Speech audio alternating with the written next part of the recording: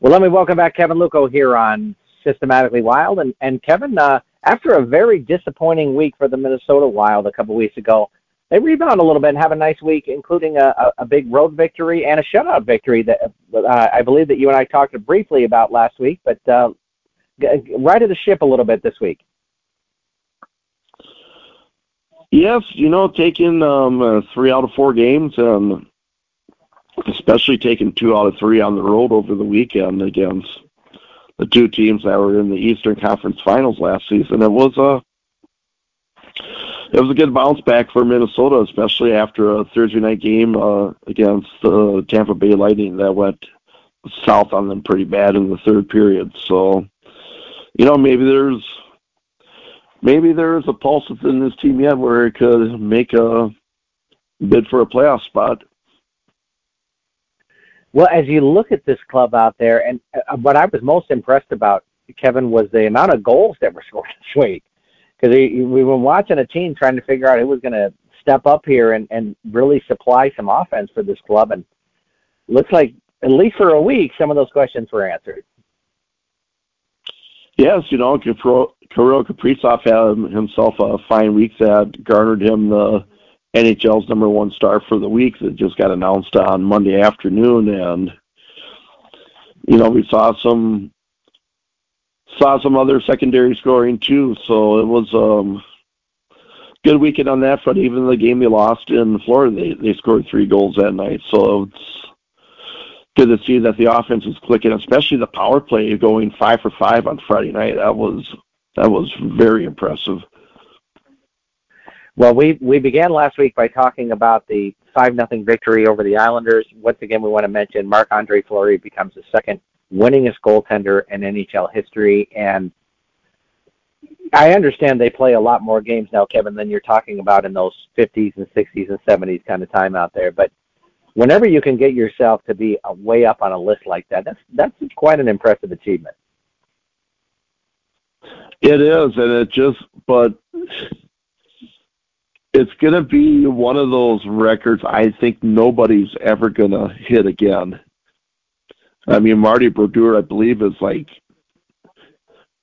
Fleury would have to win 200 more games to catch Martin Brodeur. And yeah, that's, Fleury's 39 years old. I don't think that's going to happen. So, but, good on him just to get to the #2 spot on that list and passing a great with Patrick Waugh, who, ironically enough, got the New York Islanders coaching job over the weekend. I was going to ask you about that later, but since you brought it up now, what do you think about that move by the Islanders? Very interesting. But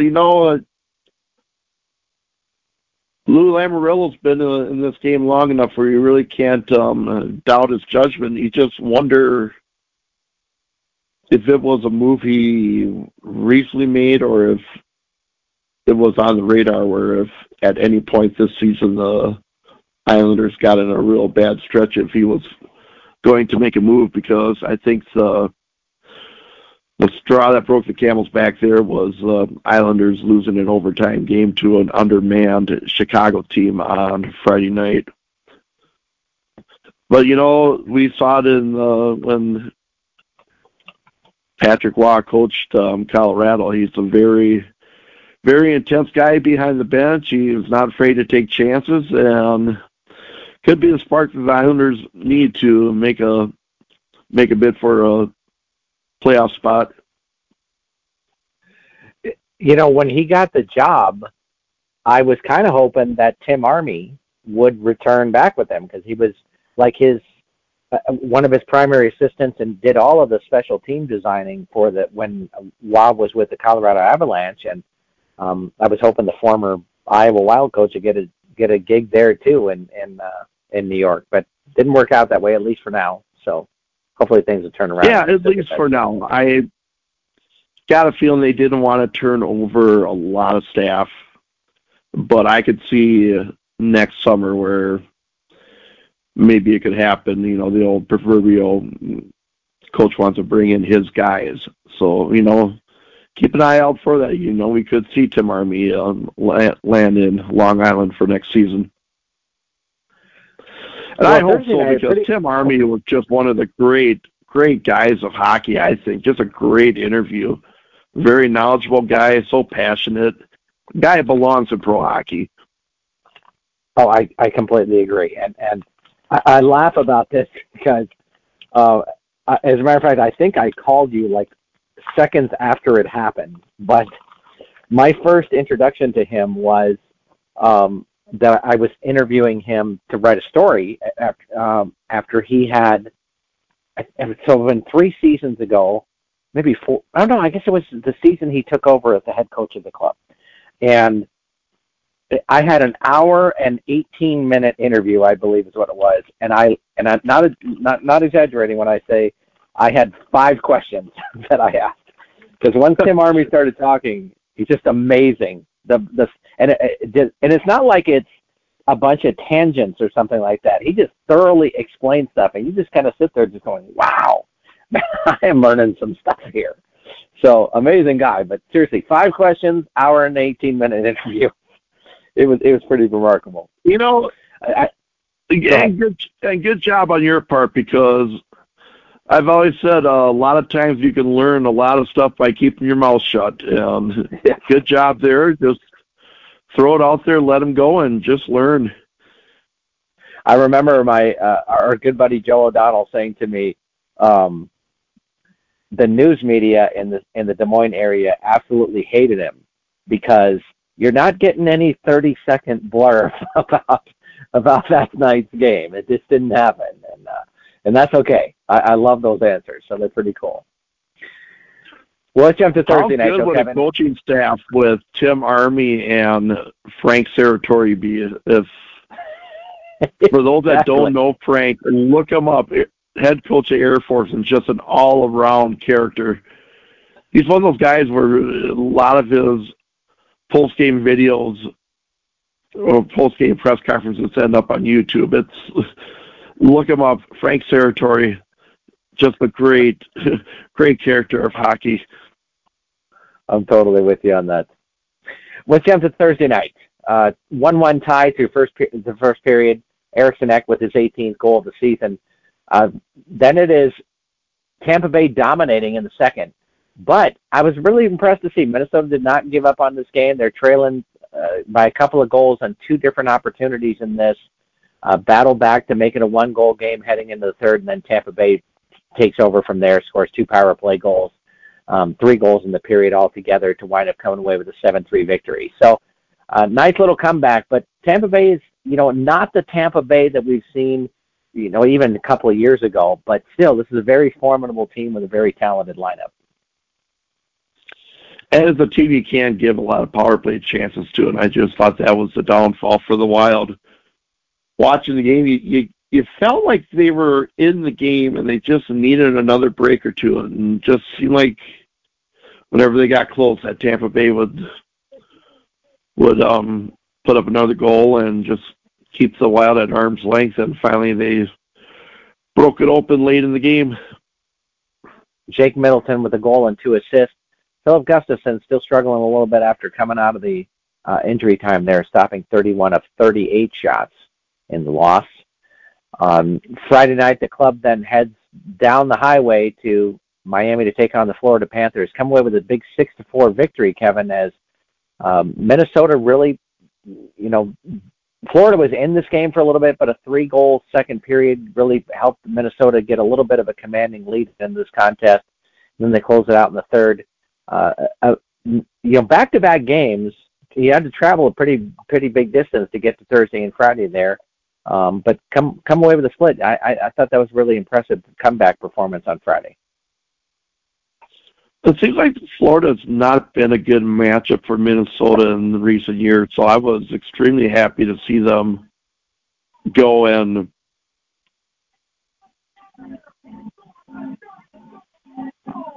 well, we'll get to this later. I have the Iowa Wild game on in the background. I don't know if anyone could hear that, but anyways, to get back in my thought, I thought it was the power play carried it for Minnesota against a team they really have not played well against in previous seasons. And it was great to see them get out to that big 5-1 lead. There was incident in the second period where a Florida player ran into Marc-Andre Fleury and proceeded to get demolished by Brandon Duhaime afterwards. But Fleury did eventually have to come out of the game, and it led to a dicey third where the Panthers got within one goal, but the Wild were able to hold on for the 6-4 victory, especially considering it was their second game in 2 nights against a rested Florida team. So a lot of positives to draw there. It wasn't Gustafson's best effort in relief, but he made some big saves at the end when he needed to. The thing I didn't understand about this game, Kevin, kind of watching some highlights and looking at it afterward, was that the team is like totally shutting down Florida. They had 11 shots on Fleury halfway through the contest. And then what the heck happened? 24 shots on Gustafson over the last a few seconds away from 30 minutes. I thought, did we just decide that we weren't playing defense anymore or something because our goaltender was hurt? I didn't really get that. I just think Florida was start playing more desperate hockey, and like I said, Minnesota may have been wearing down from, the second game in 2 nights, and you lost Johansson for part of that game. You lost Connor Dewar to injuries, so they're playing with a shorter bench also. So I think those were the factors involved with that. Kaprizov had 2 goals and an assist, Faber with a goal and 2 assists, both of them with 3 points for the night there. So that takes us to Sunday, Kevin, a big 5-2 victory in Carolina. Kaprizov with a hat trick, and all of a sudden 6 points in 2 games. That's what you want from your star when you need some points and you need your guys to start coming up big to get yourself back in the playoff chase. It was a brutal Minnesota Gopher football coach that once said, great players got to make great plays.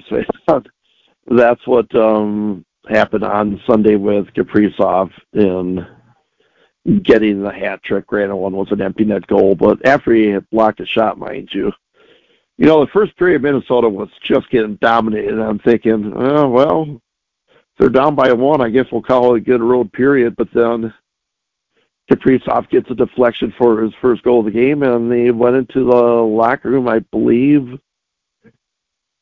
either up 1-0 or tied at 1. I forget. I think they were tied at 1. Tied at 1. Yes. Yep. And then Minnesota just got it going and took the 2-1 lead, got tied, and then Joel Eriksson with a big goal late in the third, or I think midpoint in the third, where, typical Joel Eriksson goal mouth scramble, and Eck finds the puck behind the goalie and pushes it in, and that ended up being the game winner. As Kevin mentioned, Carolina outshoots Minnesota 18-3 in the first period, which is ridiculous.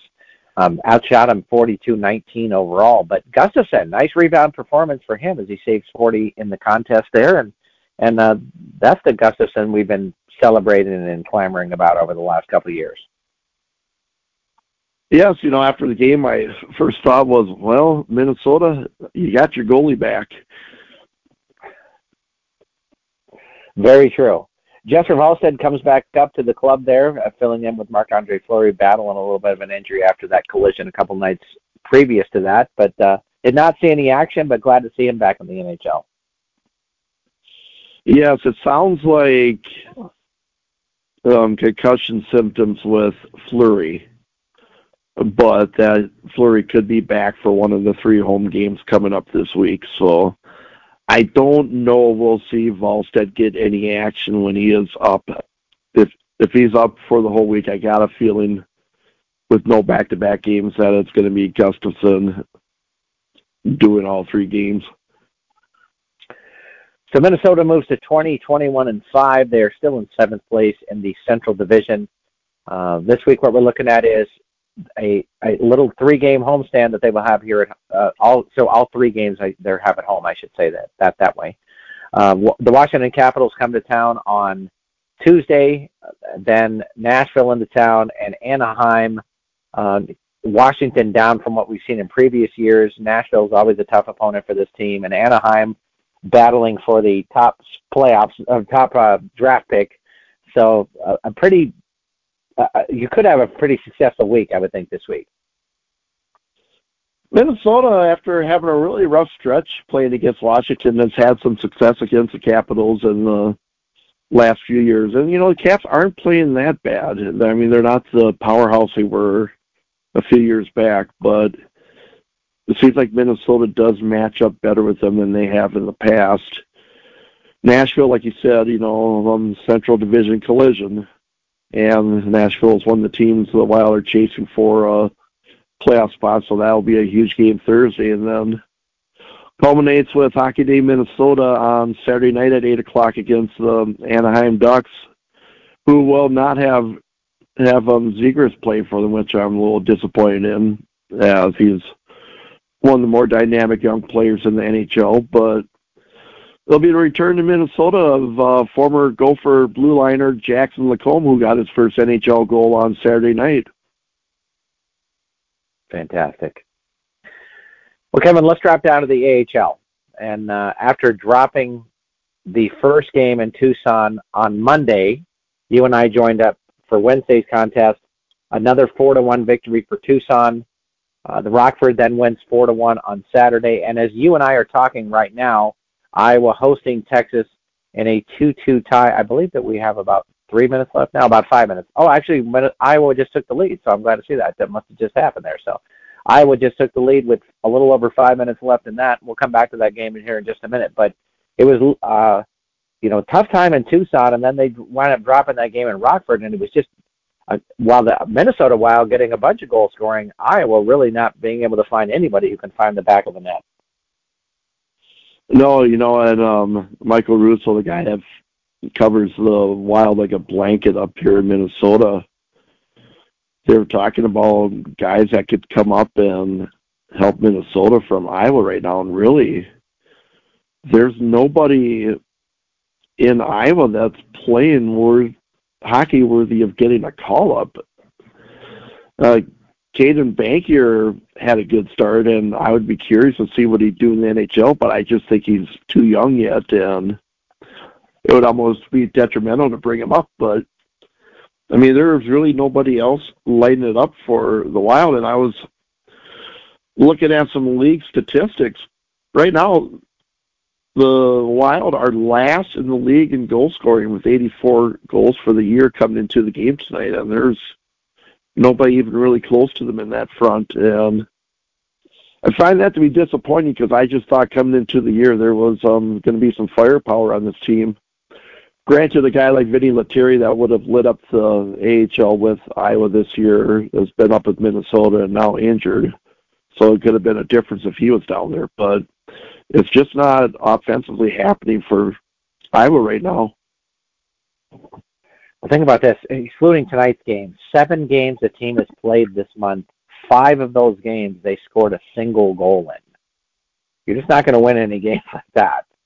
And it always seems this way too, Kevin. They're down like 4-0 after 2 periods or something. It's like they're never in games. It just seems like because they're just not getting any offensive production, and they're leaving their goaltender hanging all the time. It's just like, it's not surprising that they're just really struggling right now. And as you talked about, there's nobody on this club right now that I looked at and think you're going to get a big goal from this guy. This is going to be a 2-goal night for this guy on the roster. There's just nobody that's really putting up big time offensive numbers. So not surprising to see him struggle. I guess if you're looking at potential positives, Adam Beckman has goals in 2 straight games, and he's a guy that if he can get on a heater, he can carry a offense. But you look at the resumes, I mean, I'm looking at the line charts going into the game on Monday night, and there is some guys that have had reputations in the league for scoring, and it's just not happening. There was a bit of a boost on Saturday when Mason Shaw came back from yet another knee surgery and played his first game in Rockford, but I think it's going to take a while for Shaw to get in optimal game condition and be someone that they can count on for scoring. But, emotionally, I think it'll be a boost for the club. Absolutely. Oh, and hopefully it will. It's just, the inspiration of the guy is always inspiring to that club. So, I'm hoping that really gets them fired up to see him back in uniform and skating and playing well. I think that'll give it a little boost to the club for a couple of games at least. So, for what he's been through with all the knee injuries, it's amazing. Sometimes it's hard to believe that he's only in his mid-20s. Yeah. He is quite a remarkable story. Well, and I wouldn't be surprised if he's back up in Minnesota at some point. Starting with the 4-1 loss, Kevin, Jesper Wallstedt stopped 32 shots in that game. Teasdale with the only goal of the contest for Iowa, his fourth of the season. Again, Tucson jumps out to a 4-0 lead, 2 goals in the first, 1 in the second, 1 early in the third before Iowa finally gets on the board. On Saturday, the team traveled out to Rockford where they dropped a 4-1 game. With Wallstedt up there in Minnesota, it is Zane McIntyre going. He stopped 17 shots in that game. Defensively, I thought they played very well in that contest. Again, they just can't generate any offense as Ryder Rolstead and I'm sorry, what am I talking about there? As Adam Beckman, as Kevin mentioned earlier, the only guy who scores a goal in that game. So, McIntyre played okay. I mean, only 20 shots in the contest, but unfortunately, the team can't really provide any offense for him again. And, it's tough, too. It's a 1-1 game going into the third, so, I mean, the game was right there to be had, and they just couldn't get anything going in the third period. Absolutely, and it was, you got to give credit. This was a spectacular goaltending battle through the first 2 periods out there. It's just neither goaltender was really giving anything up, but 2 power play goals, it proves to be the difference in this contest. Brett Saney and Ryder Rolston each score there for Rockford on the power play, and they add a empty net goal late in the period to close out the scoring. As Kevin and I are talking, that should be a familiar name to Minnesota Wild fans too. Ryder Ralston, the son of former Minnesota Wild great Brian Ralston. I liked him too. Who my wife had a crush on. As Kevin and I are talking here, there is, what are we down to? A couple minutes left in this contest. So 3:23 left in this game. The Iowa Wild leading the Texas Stars right now, 3-2. And if this is they are able to hang on to this game, Kevin, they beat Matt Murray. And that doesn't seem to happen very often. That's 3 more goals than Minnesota got against Matt Murray. Yes, in his career against the club. He's just, they had no answers for this guy at all, at any level, NHL or AHL level. They've never really had any answers for him. So 3 goals is a remarkable feat.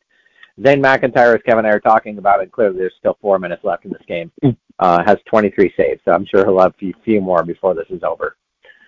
Well, Kevin, right now, as you and I are talking, 13, 21, and 3. Iowa Wild in 6th place in this division. Again, we don't have the final of this contest, but right now you're just 2 points behind Chicago. It might be even with Chicago when this contest is over. But the big deal right now is 4 more games they will have played than the Wolves. And, man, it's like you got to start feeling like you're almost playing playoff hockey. And I don't mean to be dramatic about this thing, but you can't give away any games in this division now anymore. You got to take 2 out of 3 almost every week now. Yeah, it's odd to see like a 4-game discrepancy in games played like that, and you're kind of got a helpless feeling. It's like there's nothing you can do about that. But right, like you said, you just got to go out and try to get points in every game. Obviously, that's the goal when you go on a hockey rink, right? To win a game, but right, you try to at this point keep your goals smaller. Try to get keep an eye more so on the 4th and 5th spots, because that gets you a chip in a chair, as opposed to thinking that you can try to get in the top 2 spots, because right now that's just going to be unattainable for Iowa. Very busy week for the club, Kevin. Play tonight against Texas as you and I are speaking here. Then have another game against the Stars on Wednesday. Then the San Diego Gulls come to town. Kevin will be out there Friday for that contest, and that's that. Even if San Diego, they've had some success against over the last couple of years, but man, you got to feel like you got to come away with 6 points at this point, I'm thinking.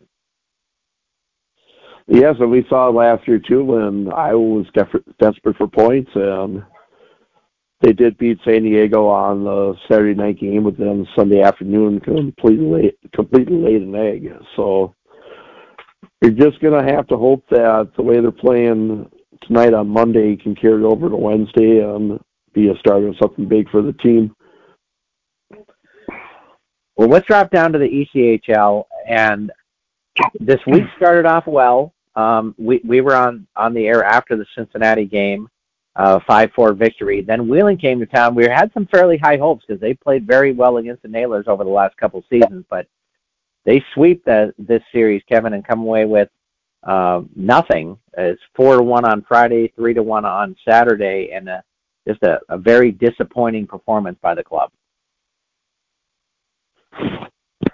Yes, this was the weekend I thought where maybe the Heartlanders could win 2 games and get back into the divisional race, but ended up being a disappointing weekend as they dropped a couple of games to their divisional foes. And it's a shame because Saturday night's crowd at Extreme Arena was, I'm looking it up here, by far the biggest crowd of the year with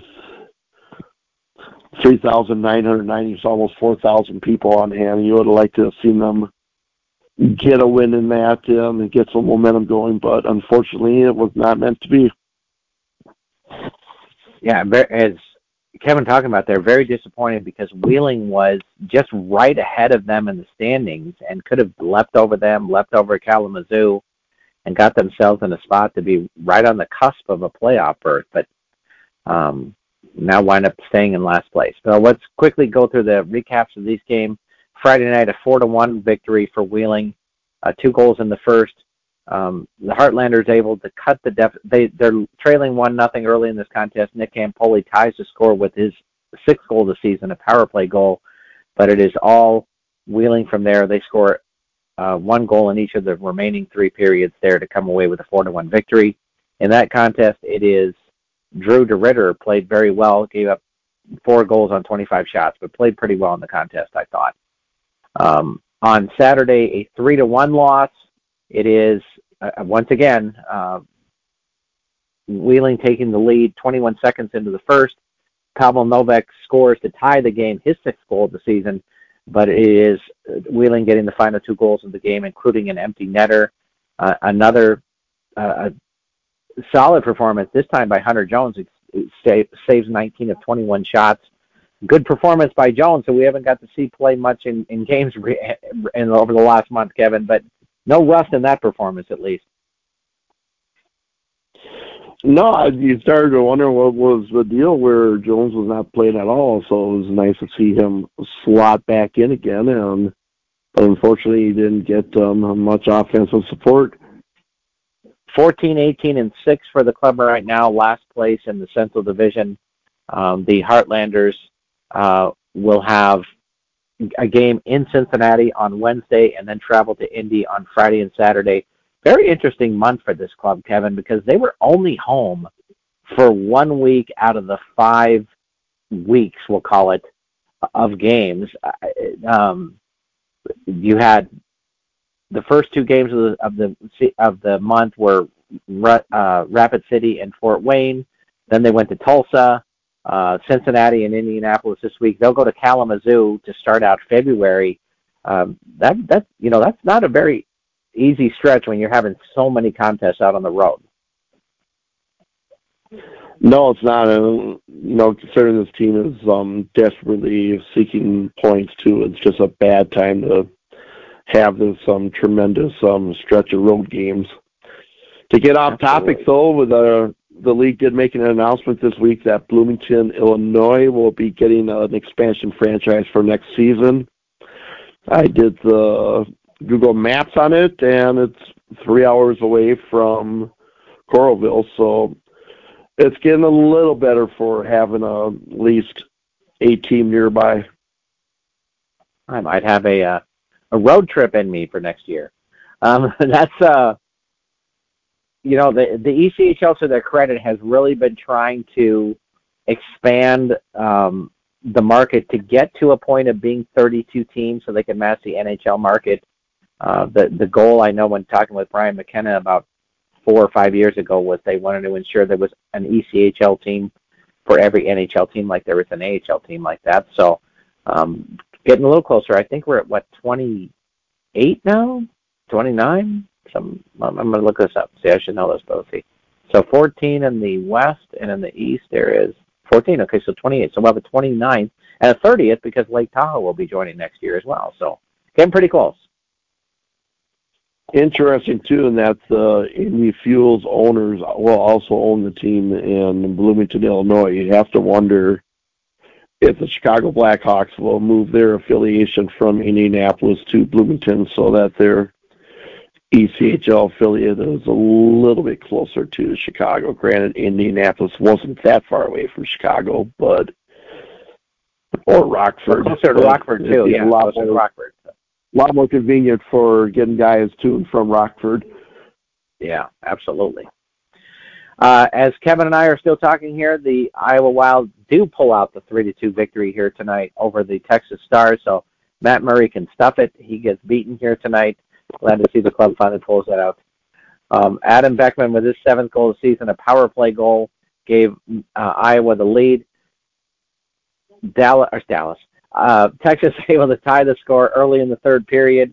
Minnesota Minnesota. God, I'm an NHL back here, Kevin. Michael Milne winds up scoring to make it a 2-1 Iowa advantage. Once again, the Texas Stars tie the game at 10:21 of the third, but it is Stephen Fogarty with the game winner here tonight on the power play. 2 power play goals for the Iowa Wild, Kevin, which is a good sight to see. They do give up a power play goal, which has been a problem for them, but score 2 of their own and wind up coming away with a 3-2 victory here tonight. Yeah, Milnes has not been with the team for very many games this year, coming back from an injury. So good to see him get on the score sheet too with excellent goal. I believe he batted the puck out of the air into the net. So it's going to be guys like Milne and Sammy Walker and Beckman that are going to have to step up if I was looking to make a move in the second half. Zane McIntyre with just his 2nd victory of the season. That number just astounds me, to be honest with you. So he stops 28 shots. So congratulations to Zane for another solid performance tonight. Well, Kevin, I think that wraps us up here into stuff that's going on around the organization. So let's talk about great day in history, Minnesota Wild. Do you want to talk about this about tonight? Well, I want to talk about Hockey Day in Minnesota coming up. It's always been for something that I thought was just a blatant ripoff of Hockey Day in Canada. Hockey Day in Minnesota has done a great job of establishing their brand and being a day that Minnesota hockey fans look forward to every year. Whether it be somebody sitting at home watching coverage from 9 in the morning until about 11:30 at night, or if it's a family watching some of the coverage and then going out and watching their sons or daughters playing the game themselves. It's a day-long celebration. Everybody gets to celebrate in the way in which they want to, and the main event will be Minnesota versus Anaheim at 8 p.m. I was reminded of the hockey day that was held in Elk River. The anniversary of it was a day or two ago, where the main event was a Wild victory over Dallas, and it was an overtime goal by Nate Prosser of Elk River that won the game for Minnesota in overtime. So it was a storybook ending. So it's always been a fun day, a magical day, and I hope to see more of the same on Saturday. Well, this is the state of hockey. There should be at least one day dedicated to hockey in the state. I mean, that just seems to make sense. Yeah, I think so. And I have to say I have been to a game on every Hockey Day Minnesota in history. That's what I'm talking about. Kevin Luckow, thanks for joining me. Oh, I'm sorry. Go ahead. One of my crazier ones was, I guess this will be my wild memory, on the year which the NHL season didn't start till middle of January. It just happened to align that the first game of the season for the Wild was on Hockey Day Minnesota at 8 o'clock. Minnesota Gophers played North Dakota at 5 o'clock. So you can see where I went with this. I went to the Gopher game, ran to my car. Of course, the Gopher North Dakota game would have to go into overtime. Ran to my car, sped over to XL Energy Center, managed to find a spot in a parking ramp. I think it was like maybe the last spot available. Got to the arena with, I think there was like 1 minute gone in the Wild game. I had done it another time before too. I will never do it again. It's a great idea, but it's just too much rushing to get from one game to the other. I wish they would have spaced those games out by another hour, but like we always say in sports nowadays, TV dictates everything. And this is why you are known as the two-city doubleheader guy. Always figure out a way, baseball and hockey, to be in two different cities for one day for two different games. So that's what we're talking about. Kevin Luckow, thanks for joining me this week. My pleasure.